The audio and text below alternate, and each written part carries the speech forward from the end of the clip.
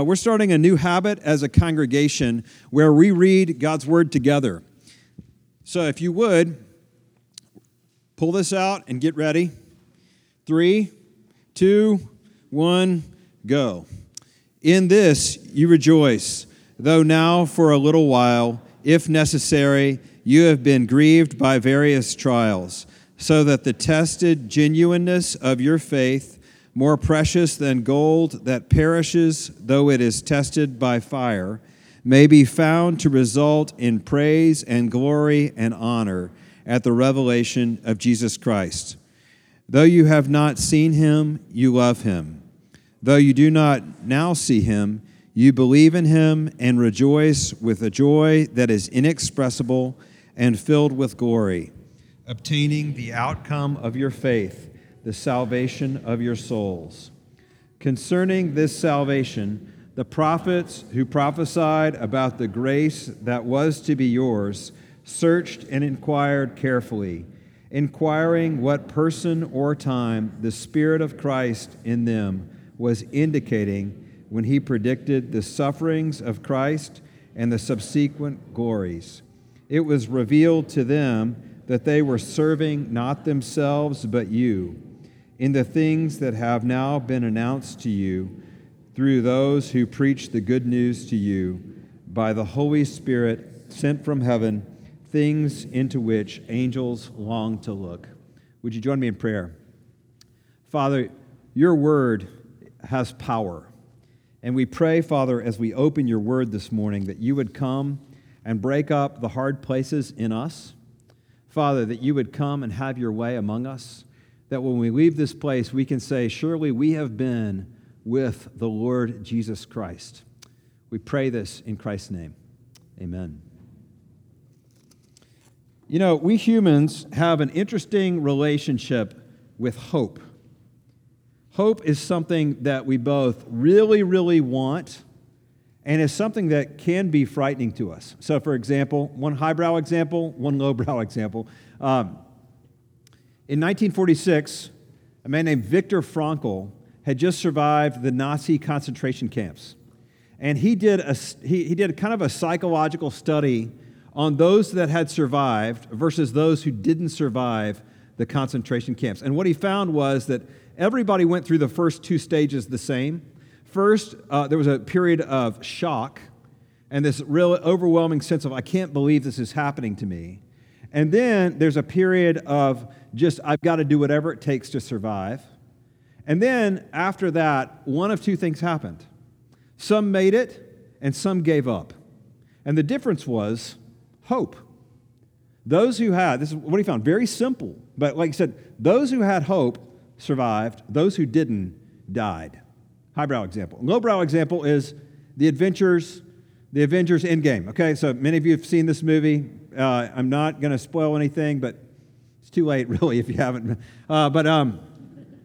So in the Avengers, there are 2 characters, Black Widow, Natasha, and then Hawkeye.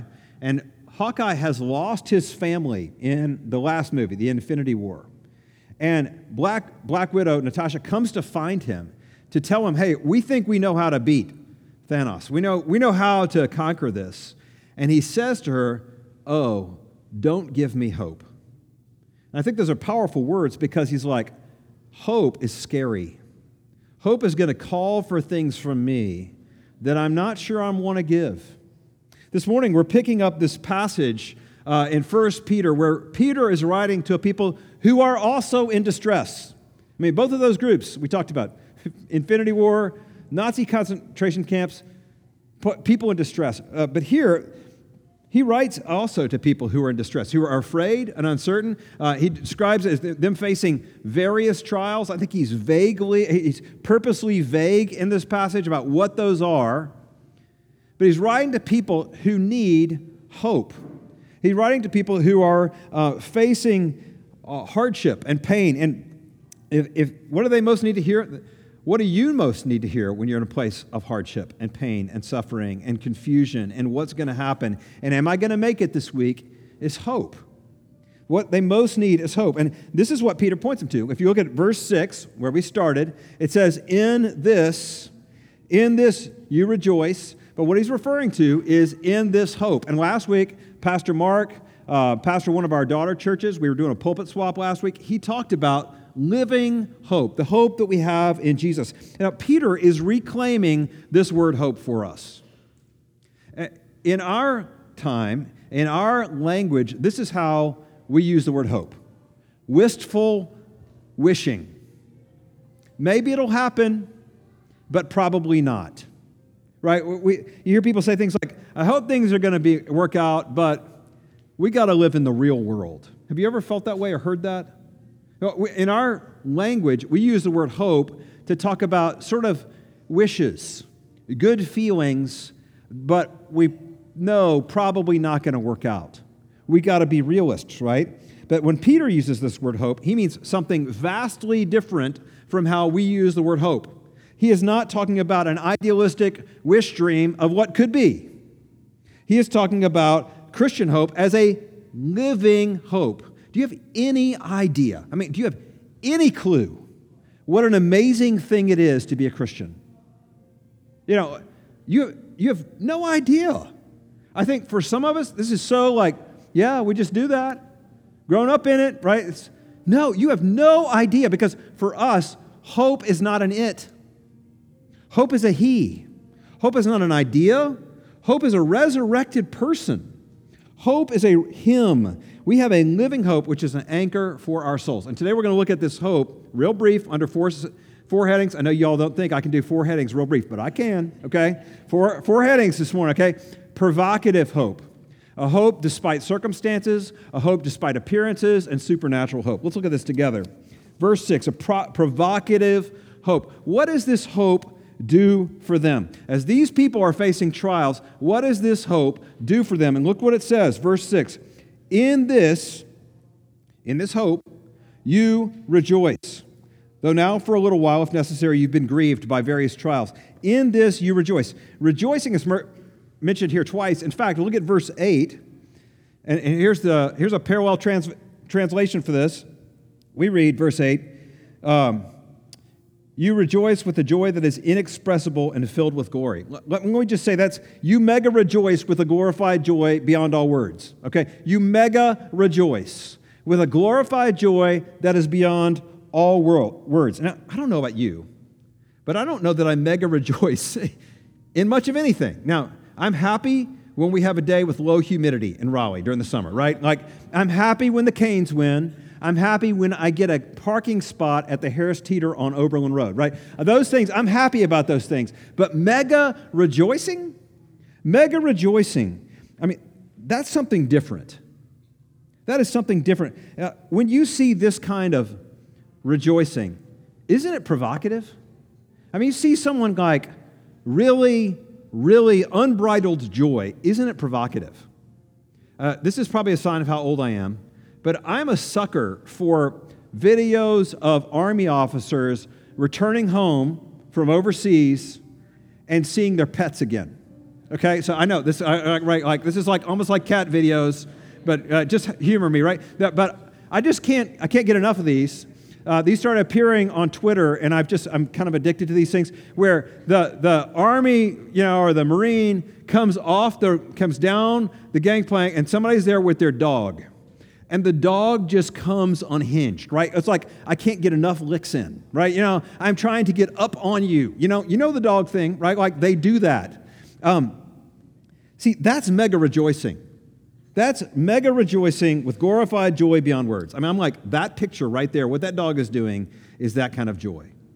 Yeah, this hope that we have, this living hope, this Jesus, is a fountain of joy. A fountain, not a trickle. A fountain of joy. This is what we're praying for our worship at CTK, that it is marked by joy. Because that is the only thing that's fitting with our Savior. That is the only thing fitting to a living hope. Now, there are lots of other kind of emotions we should have in worship.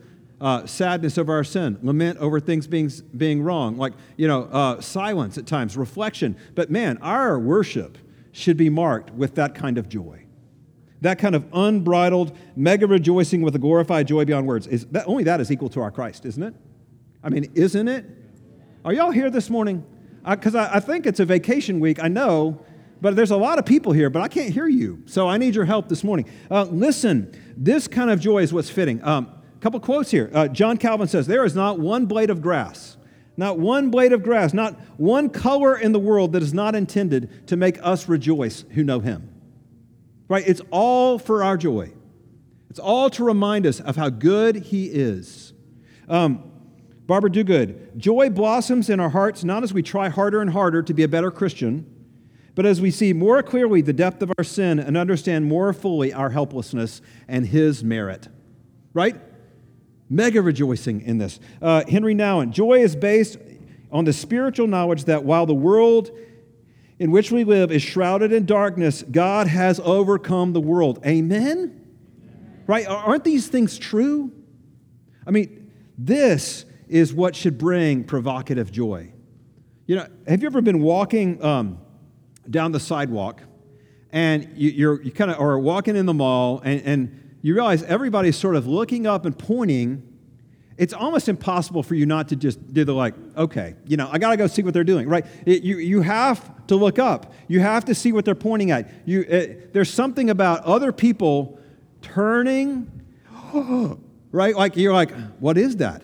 Somebody just turned to the back of the room. I know, okay, yeah. But look, we have to do that. I mean, it's a human thing. And I think that, look, that's provocative. That's disruptive. I think the Church of Jesus Christ is not seen as, it's not overlooked and marginalized because it's irrelevant. Is our message, the living hope of Jesus, irrelevant? No, it is the most relevant news for every human being with a pulse on the planet, isn't it? Right? Isn't it the most relevant? Why is it overlooked and marginalized? Because there's no joy. Because there's no like, oh. You know, when believers in the Lord Jesus Christ tap into the wonder of living with this kind of hope, and we go, oh, other people have to take notice. And look, that's not a command. That's what it means to have a living hope. You know what? Your elders at CTK pray for you. They pray for more freedom in our worship service. You know, we want to be a place where, like, you're not like, hey, it's Presbyterian, I got it to stick my hands in my pockets. Like, I got to do that. You know, like, you want to raise your hands here, you go right ahead. You need to move your body to the music. It's great music. Like, you should be moving your body to it, right? You want to shout? It's okay to be a shouting church, right? That is reflective of the living hope that we have. So, more joy in worship? Yes, please. Yes, please, pass that. We'd love some over here, right? So Peter writes to this scattered group of Christians, you mega rejoice with a glorified joy beyond words. So here's the question for you. Do you? Do you? Second, a hope despite circumstances. Now look again at verses 6 and 7. Verses 6 and 7. In this you rejoice, though now for a little while, if necessary, you've been grieved by various trials. Now, this is fascinating. This is fascinating. Both are present tense. Sorry to go English major on you, but both are present tense here, right? They are present tense, rejoicing in hope, while present tense, they're suffering grief in all kinds of trials. They are mega rejoicing while they're being refined as by fire. All present tense. All happening at the same time. What does that mean? That means that Peter is talking about a hope that we don't tap into most of the time. A hope that is not based on circumstances. You know, they are facing what most people would consider to be hopeless circumstances with hope and rejoicing. Hopeless, hopeful. So I want to show you this. Look, though, these Christians are not pretending. Now, some of you grew up with a brand or a version of Christianity, either as explicit or implicit, that's sort of like, hey, be strong, stiff upper lip, don't show emotions, don't be sad. How are things going for you today? They're great. No, they're not. You're suffering. You're struggling, right? These people aren't pretending. We read here, they're grieved. They're grieved. They aren't pretending like things are great when they're not. And yet, Miroslav Volf, who survived the Croatian-Serbian War, he said this, that hope does not mean dreaming about ourselves into a different reality. It's not denial, it's honest. And yet, they're doing something else in the midst of their suffering and pain and trials. They're doing something else. They're not denying it. They're doing something else with it. They see it as a reality, but they do something more. See, Peter shows us. He counsels them. He counsels us. He says, we don't know the why of our trials, but we know the what for, right? Like, we don't know the why. Why this? Why this pain? Why now? Why in this way? But we do know what God is up to in our pain, in our trials, in our circumstances. We do know that. See, like a refining fire, precious metals, Peter tells us there are two things God is always up to in your sufferings. He is up to two things: to show you the reality of your faith, to purify the quality of your faith. To show you the reality, to purify the quality. Let me show this. See, God uses our sufferings to prove to us, not to him, to prove to us the reality of our faith. It says here, prove the genuineness of your faith. Again, prove to whom? Not God. God knows where you stand with him. To prove to you. To prove to you that in suffering, maybe you're losing everything else, but God is what you have. Have you ever been in that place? Has anybody been in that place? Where you come to the end, and you're like, I don't have anything else, but I have God. Right? Like, that's what God is doing. He's up to in our trials. He is proving the genuineness of our faith. And second, he uses sufferings to purify the quality of your faith. Look here. Again, fire on precious metal. He melts gold to get the impurities out. Right? It says, Peter writes here, it perishes as tested by fire. Now, that doesn't mean an imperishable metal stops being a metal. Right? But what happens to gold when you heat it up? It's not hard anymore, right? It becomes liquid, right? And that when it becomes liquid, the jeweler can scrape the impurities off the top and remake it, melt it. The melting process, it can be reformed into something else. Imperishable metals don't really melt. But what they are, what is God doing? He's purifying. But, I love this image of melted gold. Because what does that say to us about you? But you in the midst of your sufferings today, you in the midst of your trials today, you are valuable to him. This is precious metals, valuable metals. He heats things and purifies things that are valuable to him, that he loves, that he cares for, that he prizes. Do you know the name Kara Tippett? You might have ever heard that name. Kara Tippett was famous really for her sufferings. Married to a pastor out in Colorado in our denomination.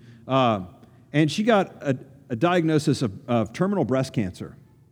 And she had a blog, but this blog, after she got this diagnosis, just kind of went through the roof as she talked about the sufferings and facing that and facing like losing life with my kids and losing life. And she writes this in her book, The Hardest Peace. She actually died in March of 2015. But she writes this, she says, it takes courage. Humiliating courage to step aside from your own sovereignty and imagined control over all life in a world full of unbelievably beautiful bodies and able bodies where new diet fads are fashioned every day to keep cancer away, right? It's hard to realize you may be living in the midst of the best story ever told. And she's saying this about cancer, the best story ever told. That the story of breast cancer could possibly be a good story, a great story even. It would be easier to shake my fist at the test results and scream that this isn't fair. It's not the right story, but to receive and to humbly receive the story that no one would ever want, nobody, and know there's goodness in the midst of its horror. That's not something I could ever do on my own strength, right? You see, to hope means not that we're not dreaming ourselves into another realm of existence, but that this life, suffused with trials, with hardship, with pain, with suffering, is being transformed. We're being transformed. This world is going to be transformed into God's new world. The reality is that your hope and my hope is indestructible. It is indestructible. Even when others look at our lives and say, man, that is hopeless circumstances. Who would ever do that to their child? I'm like, what a horrible thing. But what we know is that God in Christ has turned his face toward us in our pain and will never turn away. We have that kind of hope. This is why Kara could write something that only a Christian could write. And that may sound boastful. Like, if you're not a Christian here and you're like, yeah. But she writes things like this. She says, cancer is a gift. Yes, I said it. I can say that cancer and suffering give the beautiful gift of perspective. It's a gift you never wanted. It's a gift wrapped in confusion and brokenness and heartbreak. It's a gift that strips you of all your other ideas of living from you completely. But it's a gift. I mean, only a Christian says that. That's crazy talk. But that's somebody who has a living hope. Now, in pain, I see us making 3 errors. And maybe you haven't made these errors. But people around you make these errors. And this is what we do. These are the ways that we sort of like get off the rails of understanding God in our pain. So here's what they are. First, we're assuming the testing of our faith is the failure of our faith. Man, I see this happen all the time. And if you hit hardship and circumstances that you can't handle, and you're riding this roller coaster, you're up and down on the waves of doubt and fear and confusion, you're like, something is wrong with me. Right? I must not be a Christian at this point. No. If you're riding those waves up and down and you're going like, one day I believe this stuff, the next day I'm in the gutter, right? Like one day I'm like, yes, God's at work. The next day I'm struggling. Guess what? You're alive. Praise God. He's at work in you, right? Like our faith life is not just like a straight arrow going up like this, right? It's not a vector, right? Just, we're going up and down. If you're in the midst of you're like, some days when I'm really at my best, I really believe this stuff, but a lot of days I don't. You know what? Congratulations, you're a living Christian, but you have a living hope. Thank God it's not about your strength of your belief, it's about Him. That's what holds you fast. Second error I see in this, we do this thing where we're trying to find the lesson that God is trying to teach us. You know this one? Oh man, this one is popular. We're like, okay, like God is a divine Mr. Miyagi from Karate Kid. You remember that? Okay, Mr. Miyagi takes Danielson, and he takes him out and puts him through all these horrible things. So he's like, wash the car, and Danielson has to wash all of his cars, right? And then later on, you realize he's teaching him how to block, right? Like, it's like, and then he teaches him to paint the fence. He's like, you go up, and you go down. He's like, he's like doing this huge fence, right? And later on, you realize he's teaching him to block, like up, down, right? And this is what people think of that God is like. In our suffering, God has a secret lesson for you to learn, like a divine Mr. Miyagi, and you're not going to learn, you're not going to get out of those trials until you figure it out. You heard this? Does that square with what we know of the greatest sufferers in the Bible? Go read Job. Go read the story of Joseph. You go read about Naomi in the book of Ruth. God didn't have, in their suffering, God didn't have a lesson for them to learn, but a God to cling to. Right. In your trials and sufferings, God does not have some secret lesson and you finally got to figure it out and you're not going to get out of it until you get it. No, He has a Jesus for you to cling to. Right? Third error, thinking that suffering is a sign of unconfessed sins in your life. Now, sure, of course, you can make terrible choices that mess up your life. You can do sinful things that have horrible consequences that mess up your life. I don't think there's a person in this room who hasn't experienced some of that. Am I right? If you're an adult, right? Yet, we can't draw a line between unconfessed sin and suffering. And here's why. Because the best person in the world, with the least amount of sin, suffered the greatest. Right? You know who I'm talking about, right? We're all on the same page about Jesus, right? Jesus, the one with the least amount of sin, most amount of suffering. So it can't mean that you're suffering because of something you did all the time. God is up to so much more. See, some of you are like, well, yeah, but Jesus was perfect, right? So that's Jesus. He's different. And I would say, why do you think that? I mean, didn't Jesus say if they hated me, they'll hate you?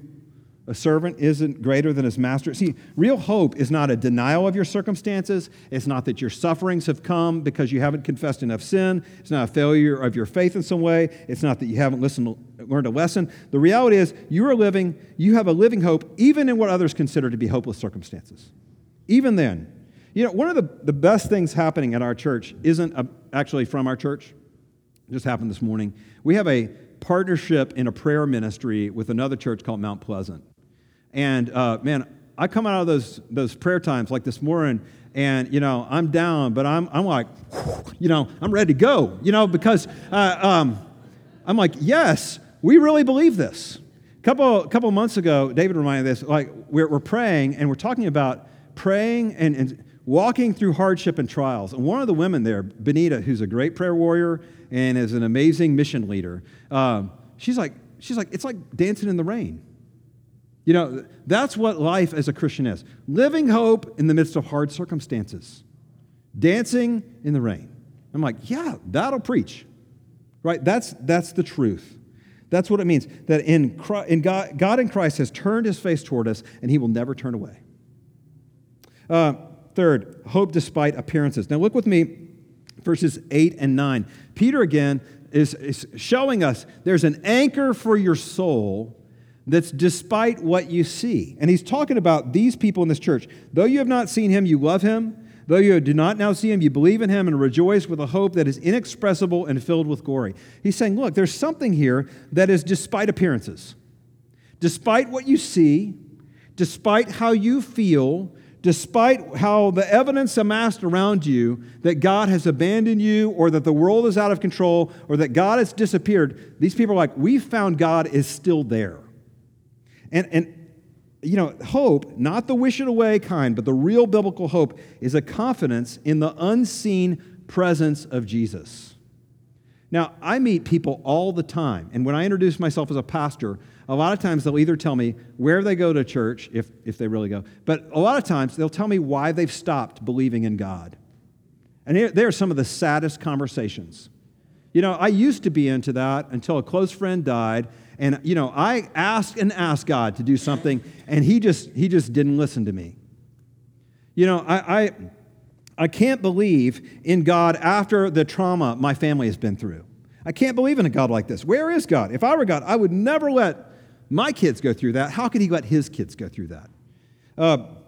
This is the big one. If I can't see a reason for the suffering, there must not be one. That's what a lot of people are really saying. If I can't see there's a reason for this, there must not be one. God must have abandoned me. And, when people share those things with me, I honor them, right? Like, I'm not like giving them the Jesus juke in that moment. I'm like, I know. Those are honest statements. Those are hardships. Those represent real pain. And I don't want to make light of that. If that's you this morning, those are understandable statements. But the person misses out on something of what hope means. And to get this point, you're going to have to put on your big boy pants, your big girl pants right now, okay? Here's what it means.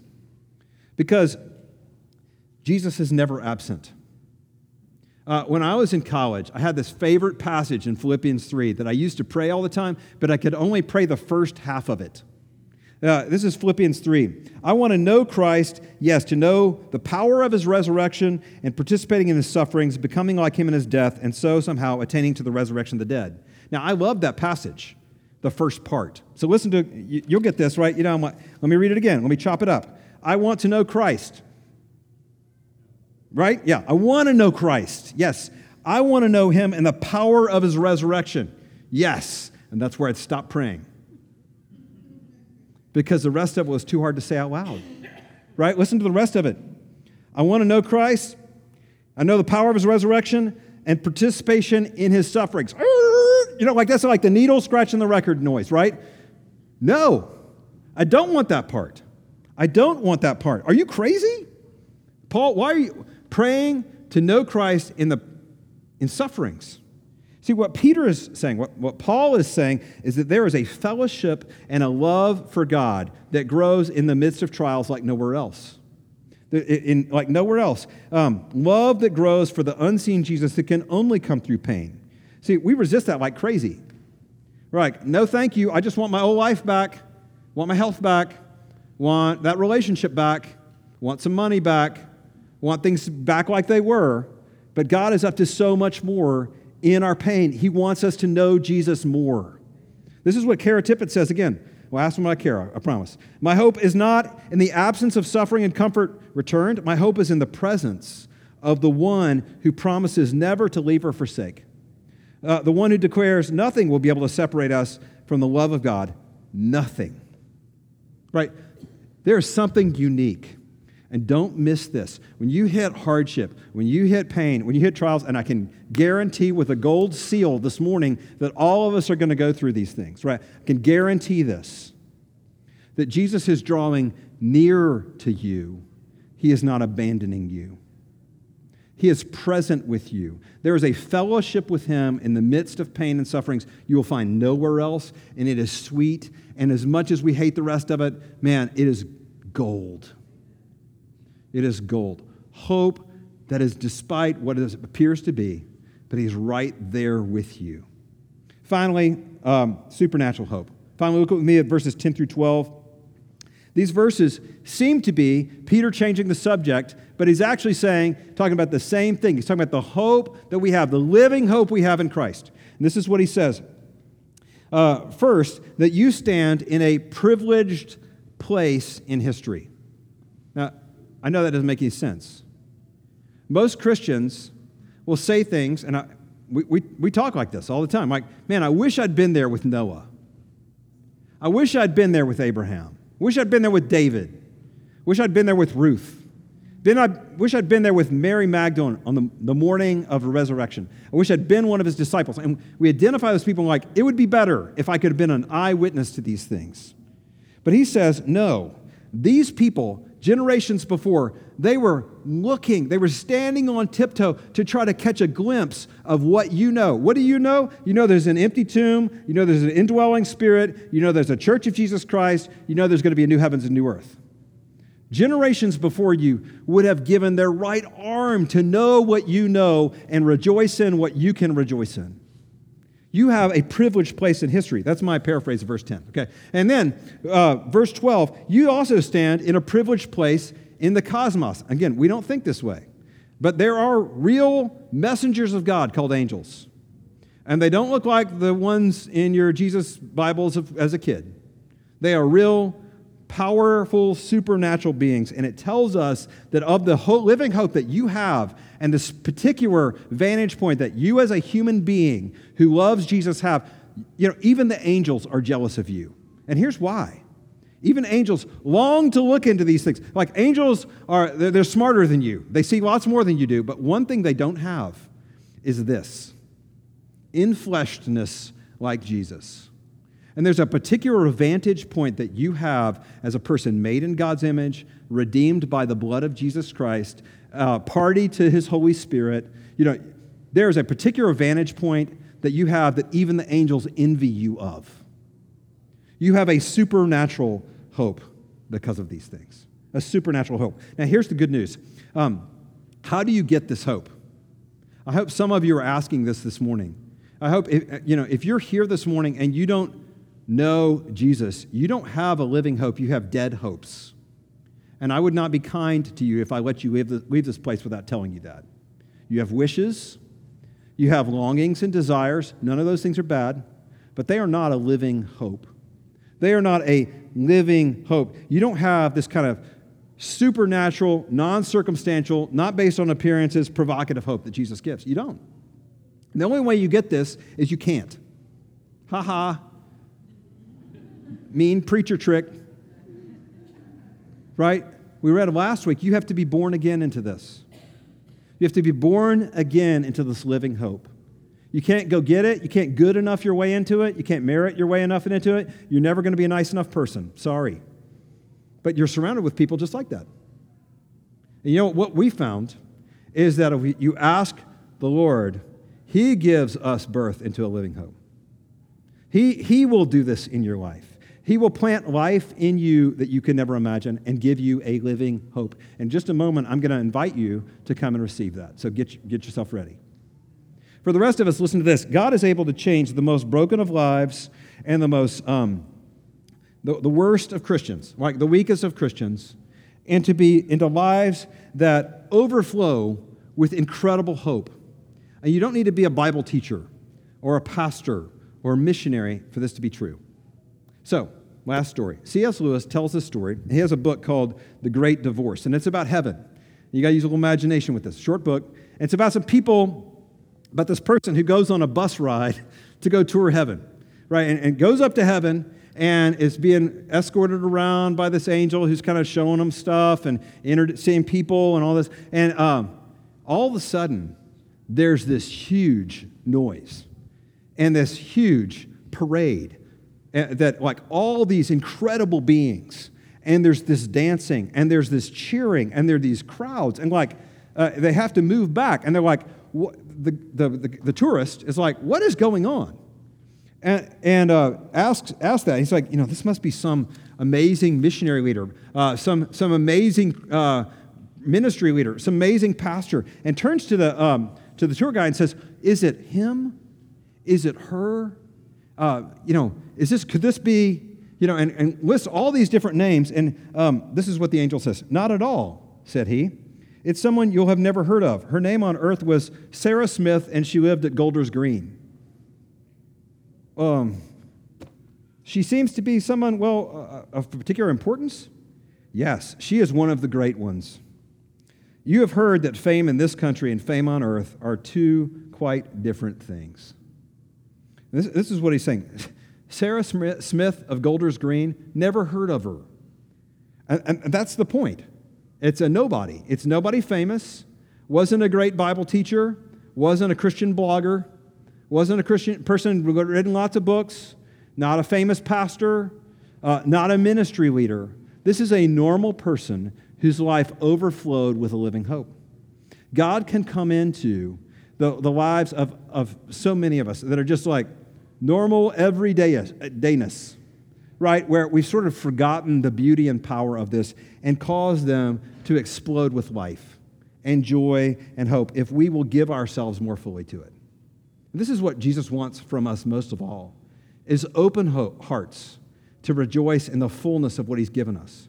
See, the angel finally says at this, he says, "It's like when you throw a stone into the pool and the concentric waves spread out further and further. Who knows where it will end? Redeemed humanity is still young, and it's hardly come into its full strength, but already there is enough joy in the little finger of a great saint like that, such as yonder lady, to waken all dead things of the universe into life." Man, I pray that for our church. I pray that for you, that like you would be so captured by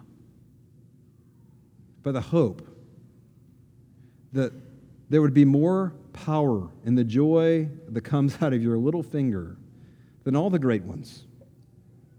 May it be so. May God make it so. Let's pray together. Father, we thank you for your power. There is no one like you. Father, we need more of you. We pray, Father, pray for anyone here this morning who doesn't know a living hope. Father, would you draw them to yourself this morning?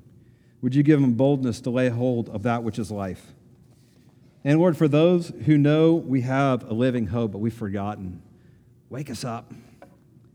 Wake us up, Father. We pray in Christ's name. Amen.